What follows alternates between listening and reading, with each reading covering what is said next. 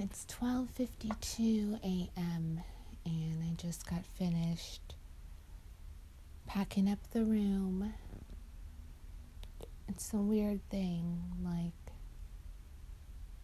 letting go when something's been over for so long and it's all dredged back up.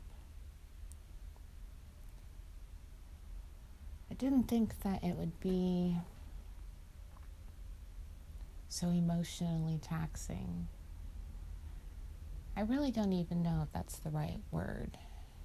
Just stick with me here. It's a free write. I'm not sad. I guess if I was in therapy and they were telling me, Jazz, identify an emotion, I would say exhausted.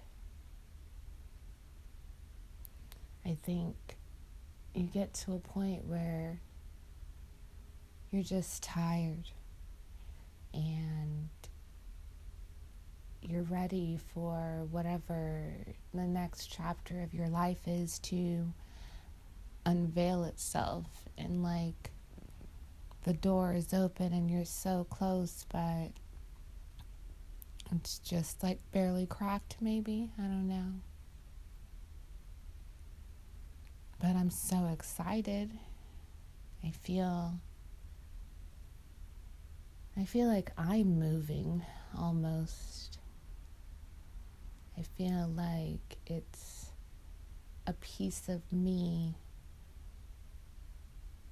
that's no longer living here either, you know? It feels good. I feel light, but I'm tired. And deep in prayer, tonight's Bible study was about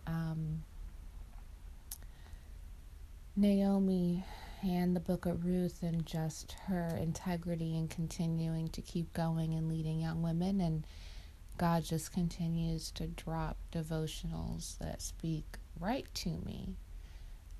I also had a very dope call with a young creative named Sierra, who is going to help me a little bit, and I'm just so humbled by the fucking response that I've had, yo.